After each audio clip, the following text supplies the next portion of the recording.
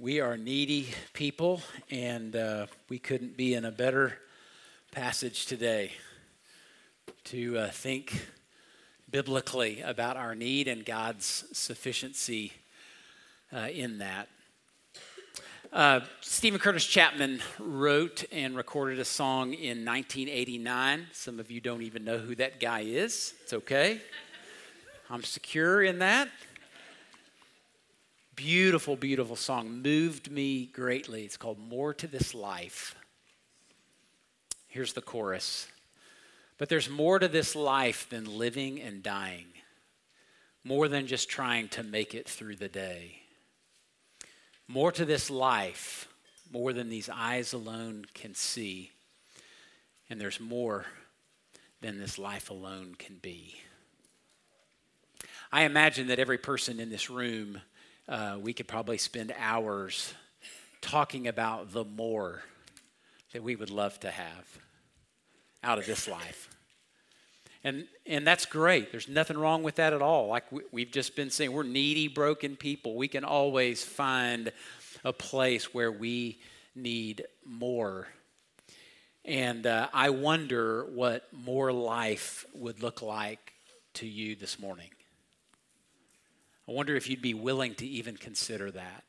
Because see, it's a vulnerable place to say, I need more, and to ask God for that, and then to leave that in his hands, and to trust that he knows what's best, that he can meet us in our place of need, and he can provide what we need, not always what we want. It's a delicate place to be.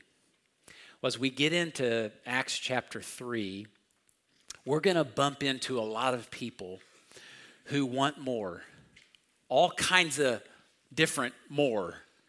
And they're looking in all kinds of different places. And it's a precious thing to see God break into those needy places and do a life-changing work that we get to witness today as we get into the Word. So if you're not there, turn to Acts chapter 3. We're going to start in verse 1.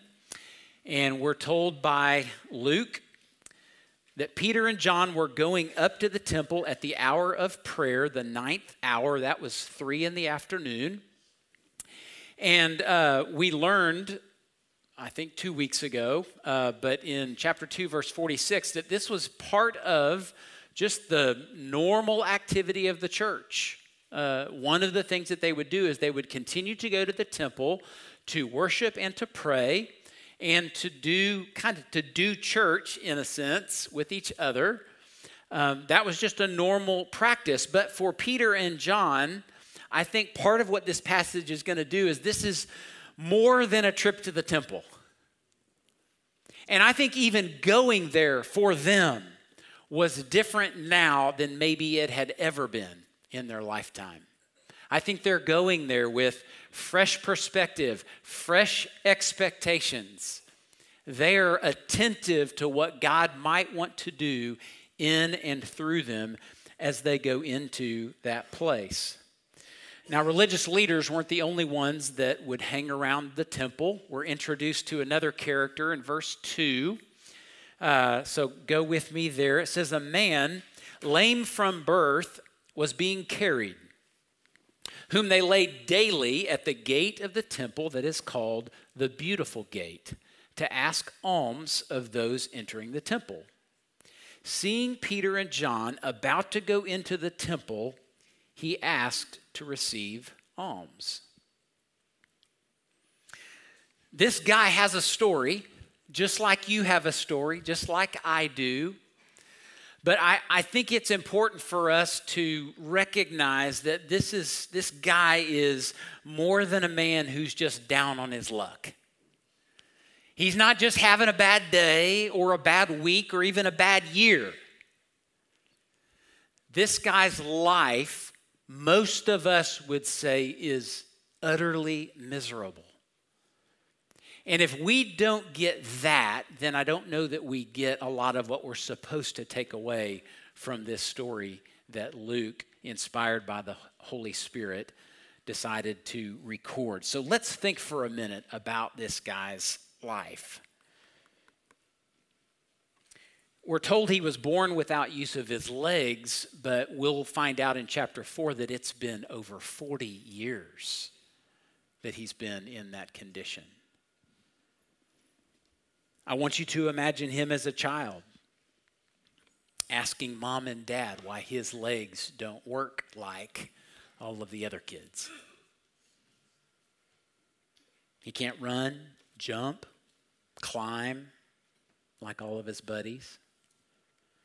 Probably teased for his condition. Kids do that. Big people do that. We know from the disciples' question, this is recorded in John 9, that something of this severity was usually attached to sin. So they asked the question, this was about a man born blind. They're like, who sinned? Like, what? How could anyone be in this condition for all of their life unless they sinned or somebody else did? No other explanation. So, what do people think about this guy every day as they're walking into the temple, seeing him crippled? Probably thinking the same thing. And he knows it. What about when this guy got to the age with his peers that he could marry? I wonder if that was even a possibility for him. I wonder if there was anybody that was interested. His existence consisted of being carried everywhere he went. And daily, he was begging at the dusty steps of a temple that he could not enter. He wasn't allowed to enter. Think about his point of view from the ground, looking all day long at everybody else's appendages that work just fine. And he is just stuck there. I think his dignity was probably chipped away to nothing. So just to survive, he does the only thing he can do, and that is he sits at a gate called, this is the nickname for it, the Beautiful Gate. How ironic that a man who nobody thought was beautiful, he sits at the Beautiful Gate every day and asks people for alms. The literal interpretation of that word is mercy. Every day.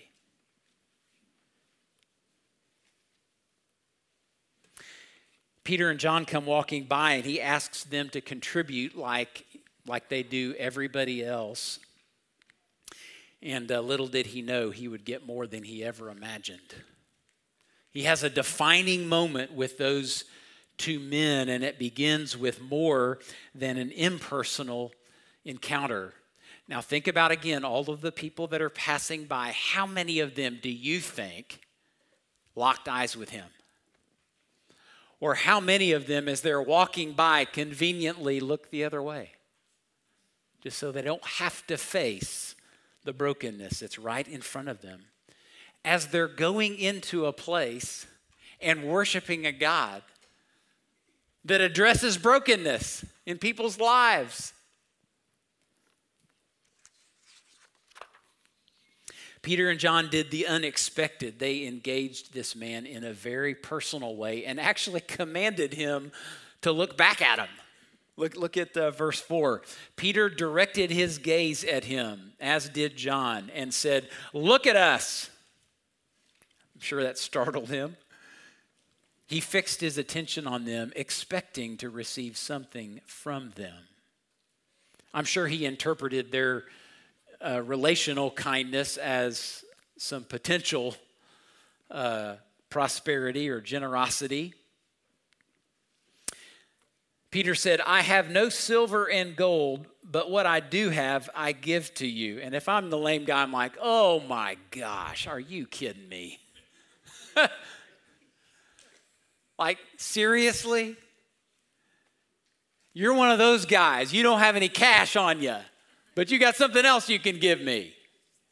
He's like, dude, I'm here for one thing. If you got change in your pocket, drop it in the bucket.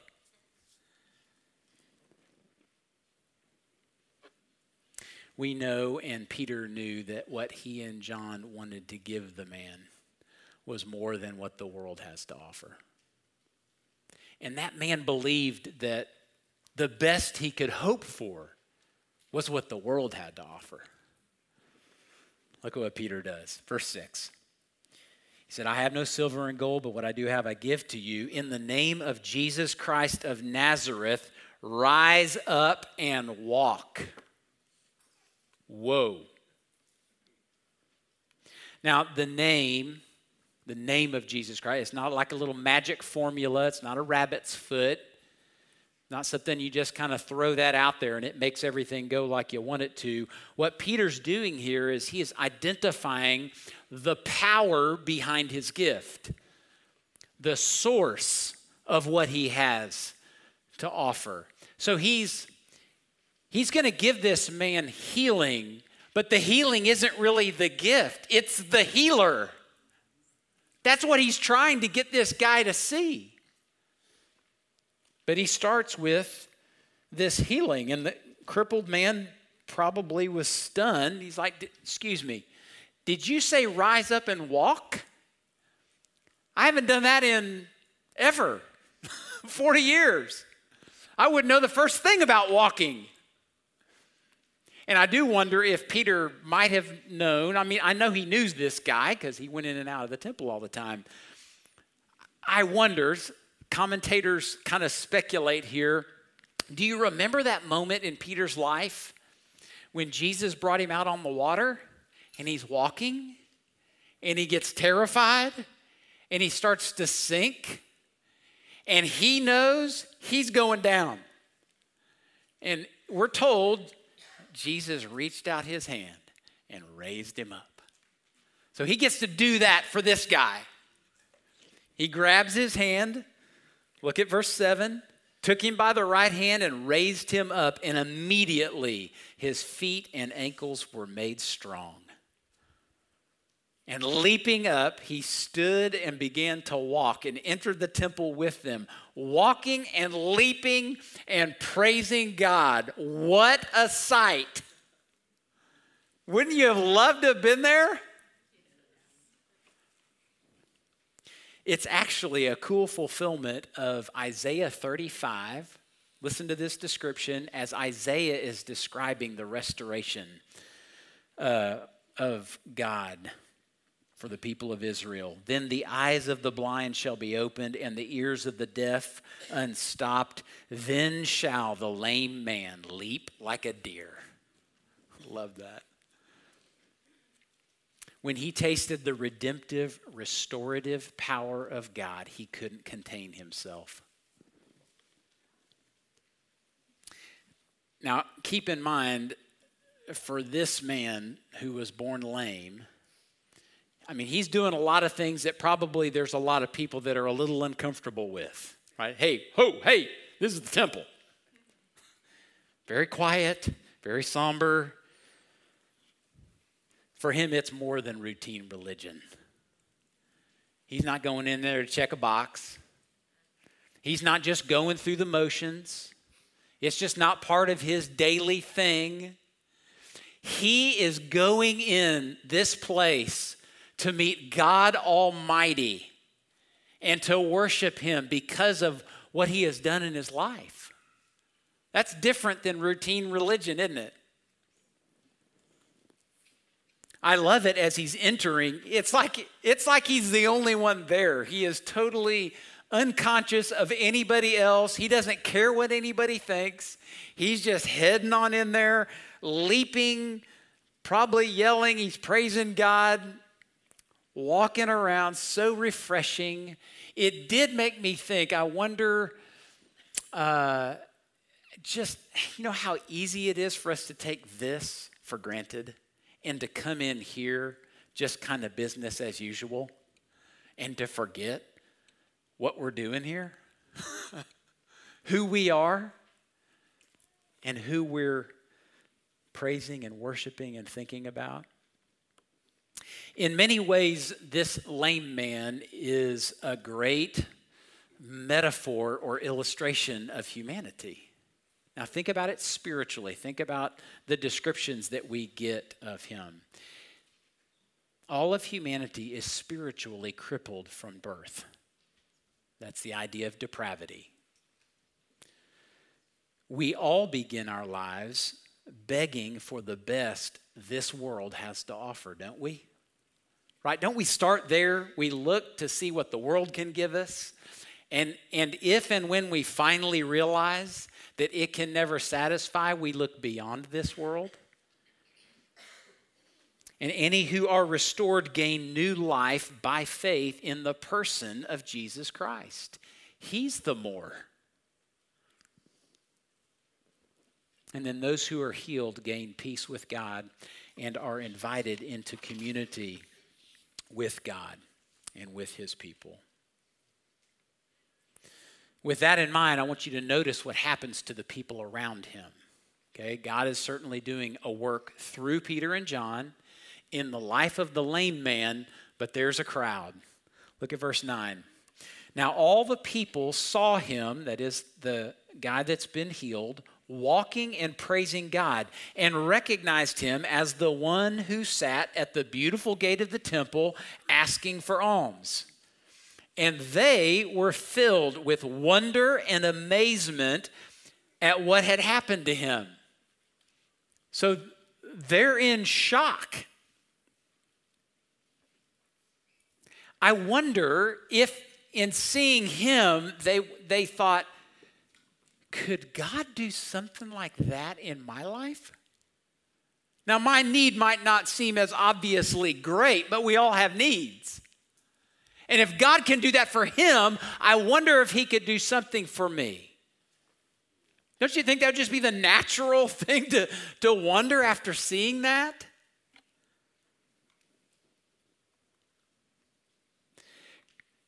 Christianity goes far beyond routine religion to a place of reformation. Just absolute transformation inside and out. It's a process. But when we see that transformation taking place in somebody else's life, we naturally wonder if the same thing could happen for us. And I think that's by design. I think that's the beautiful gift of community. If we're able to talk about the activity of God in us, we prompt others to go after the same thing.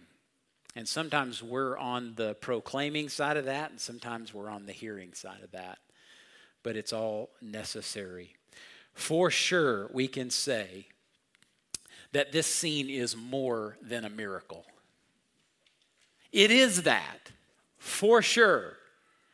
But the reason that the Holy Spirit inspired Luke to put this in the book of Acts right here was to say far more than God can cause a man crippled from birth to walk. Far more.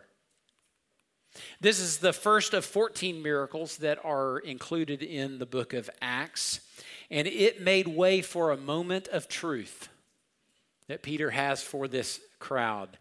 Look at verse 11. While he, that is the man, clung to Peter and John, all the people, utterly astounded, ran together to them in the portico called Solomon's. So now they're inside the temple. And when Peter saw it, he addressed the people. Men of Israel, why do you wonder at this? Or why do you stare at us as though by our own power or piety we have made him walk?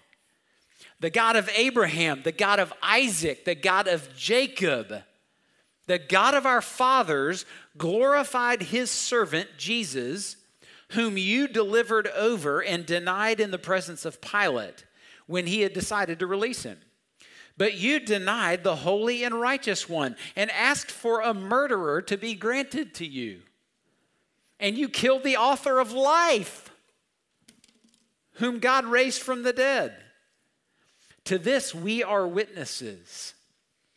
And his name, by faith in his name, has made this man strong, whom you see and know.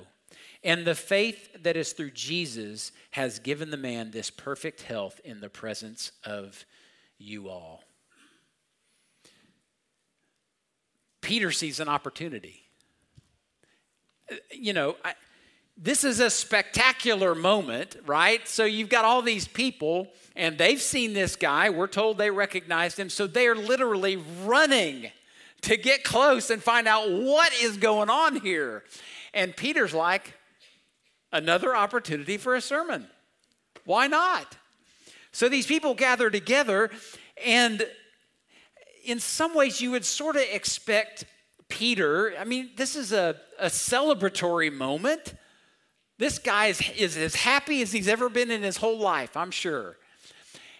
But rather than just celebrating the healing of this man, he goes right to Jesus. And he goes right to the crowd and says, hey, I got some bad news for you. And he begins to lay out what they've done. Now, he starts with this question, and it's a rhetorical question, asking essentially, why are you so interested? And why do you think we did this in our own power? But I think what he's asking them is, what does your captivation with this spectacle tell you about you? Why do you think you're so interested in this? What more do you want that you think this guy got? There's obviously much more to this miracle going on. And I would just say, I think God is graciously revealing himself to people who just weeks before did everything that Peter mentioned. Isn't that kind of him? To do something that would get their attention and then speak the truth to them in love. The Holy Spirit invites Peter to bring the miracle maker Jesus in the forefront of everybody's mind. And here are some things that I think he wants them to consider. This is just kind of rehashing this moment of text here. The God of Abraham, Isaac, and Jacob glorified Jesus. And God doesn't glorify men, right? He glorifies God. So God glorifies Jesus, but in contrast, they delivered Jesus over to Pilate, knowing that he was innocent. Not only that, they denied that he was Christ and King, and they claimed that he misled them and told them not to pay their taxes. So they just straight up lied. Then they rejected the Holy and Righteous One, which is a title of God, and freed a man guilty of insurrection and murder. That's Barabbas. It's like, hey guys, this was just a few weeks ago. Do you remember that?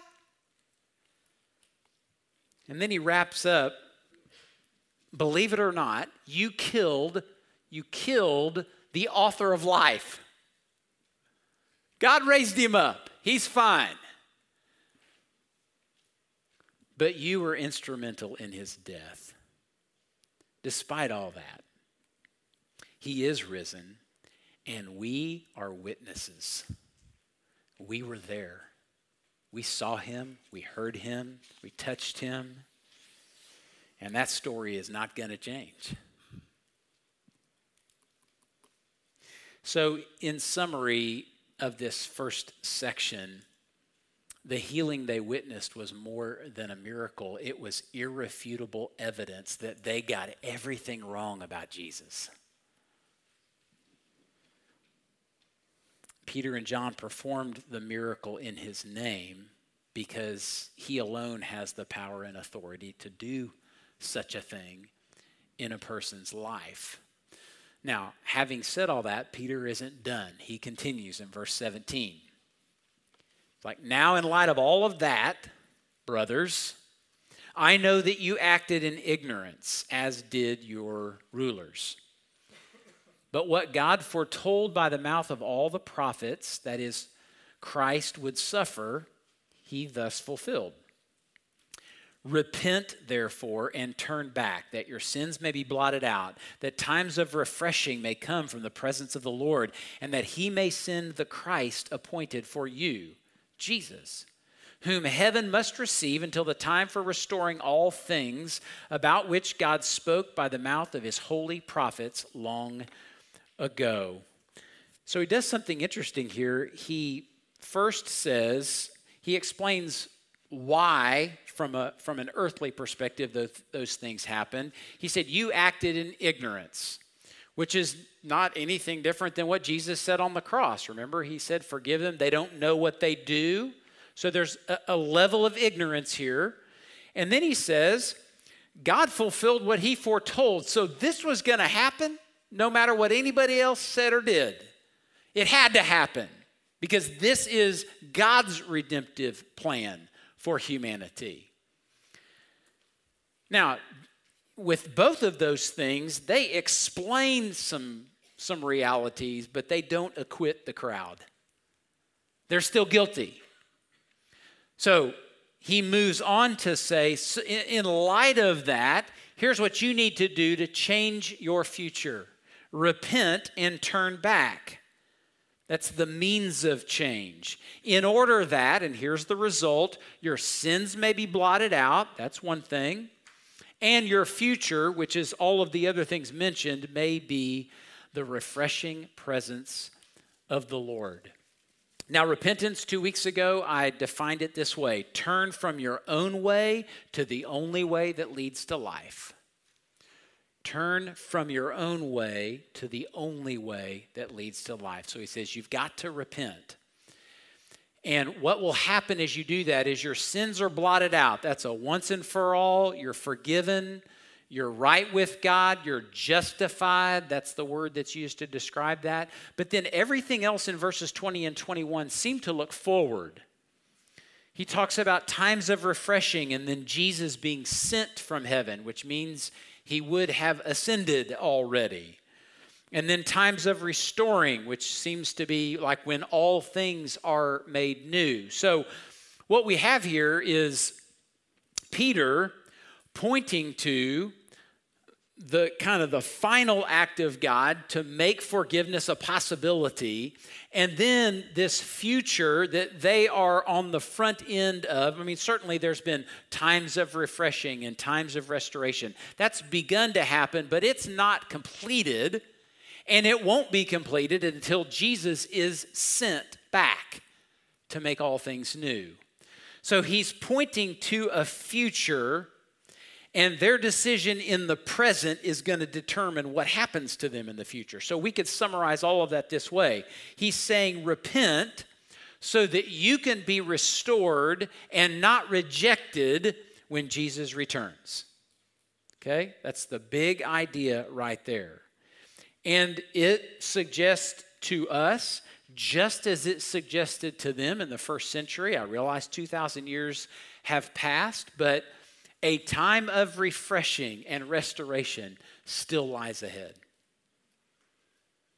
We are closer to it, but we're in a very similar place as these first people were when they heard this announcement. We don't know when it's scheduled to happen. Only God the Father knows that. We only know that it is certain, and it's been spoken of since the days of Moses.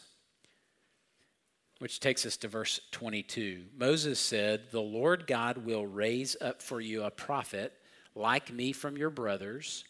You shall listen to him in whatever he tells you, and it shall be that every soul who does not listen to that prophet shall be destroyed from the people. That's taken from Deuteronomy 18.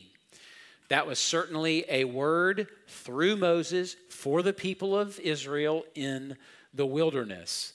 But Peter takes those very same words and applies them in a New Testament context to say there is a prophet, only one, and that is Jesus.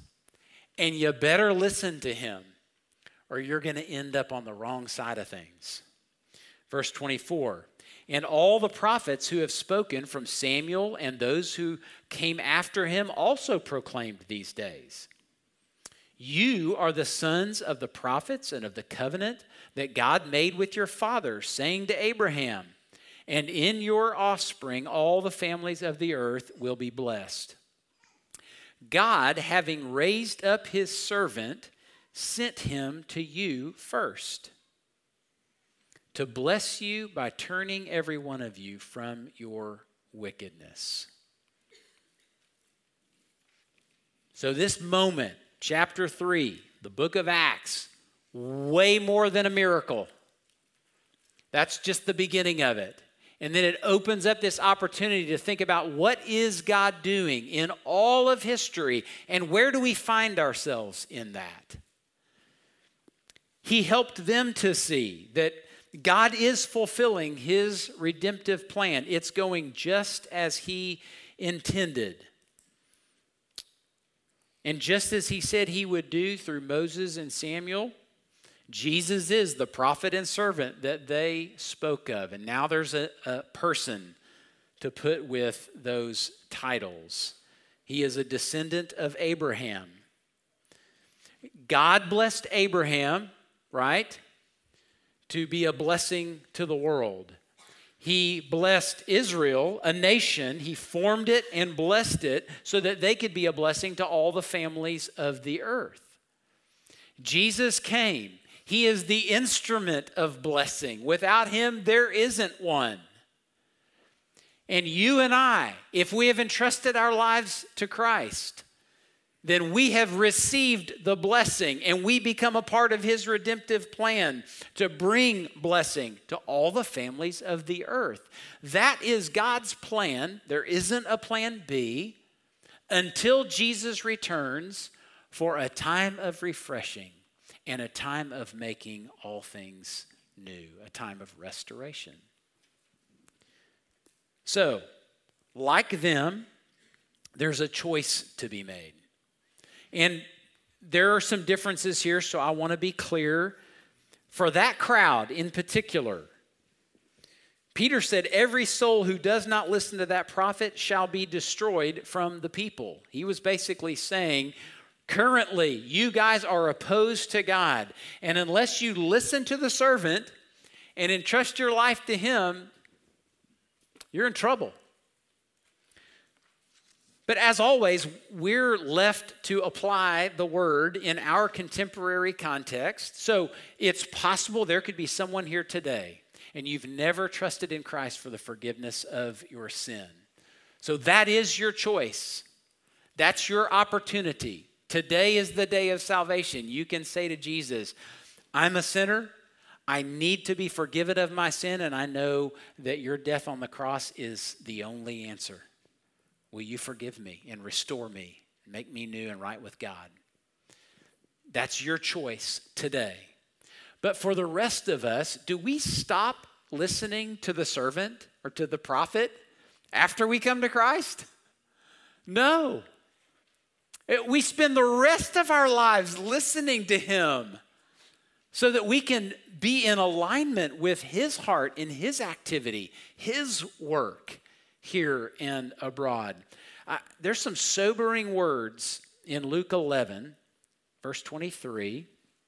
Here's what Jesus said. Whoever is not with me is against me. And whoever does not gather with me scatters. So, I certainly don't want to be against the Lord. And I know that I can live my life in such a way that I am. Doesn't mean I'm not saved. We believe in eternal security. But I want to be fully aligned with what God is doing. And I want him to use me in every possible way that he can. I don't want to be one who scatters. I want to be one who gathers. Who is about this beautiful redemptive plan of God. I imagine that you do too. So let's ask some questions as we get to the end of chapter 3. And it is interesting. We're now, as we go into chapter 4, we're going to move into a segment of conflict. You know, it said in chapter 2 that they had favor with all the people. Remember that? Those days are over. Now the people are going to turn on the church, and it's going to be massive opposition. So, with this moment in mind, let's think about, for Peter and John, I think this was a reaffirmation of God's work in and through them. Those were guys just like us. They're just people. And don't you know that as God was working through them and as Peter was preaching and doing all that, don't you think that was good for his own heart, his own soul, to be used by God in that way? So I think it was a reaffirmation for them. For the lame beggar, certainly a transformative miracle in his life, but that made way for a whole new life that he never, ever imagined would be possible. What a beautiful thing. And then for the crowd, a point of decision. Would they dig in their heels of deception, or would they turn from their own way to the only way that leads to life? Here's your question for today. How can you respond to this miracle? So you've witnessed this miracle. I know you didn't see it with your eyes, but because God's word is trustworthy and reliable, you have witnessed this miracle today as if you were there. It's that certain. So, how can you respond to this miracle and experience more of the life God intends for you? Ask the Holy Spirit to give you some insight about that. What does it look like for you to take this reality and apply it to your life? And perhaps adjust, respond, whatever it might be. So take a moment, prayerfully consider that, and then I will pray for us and close.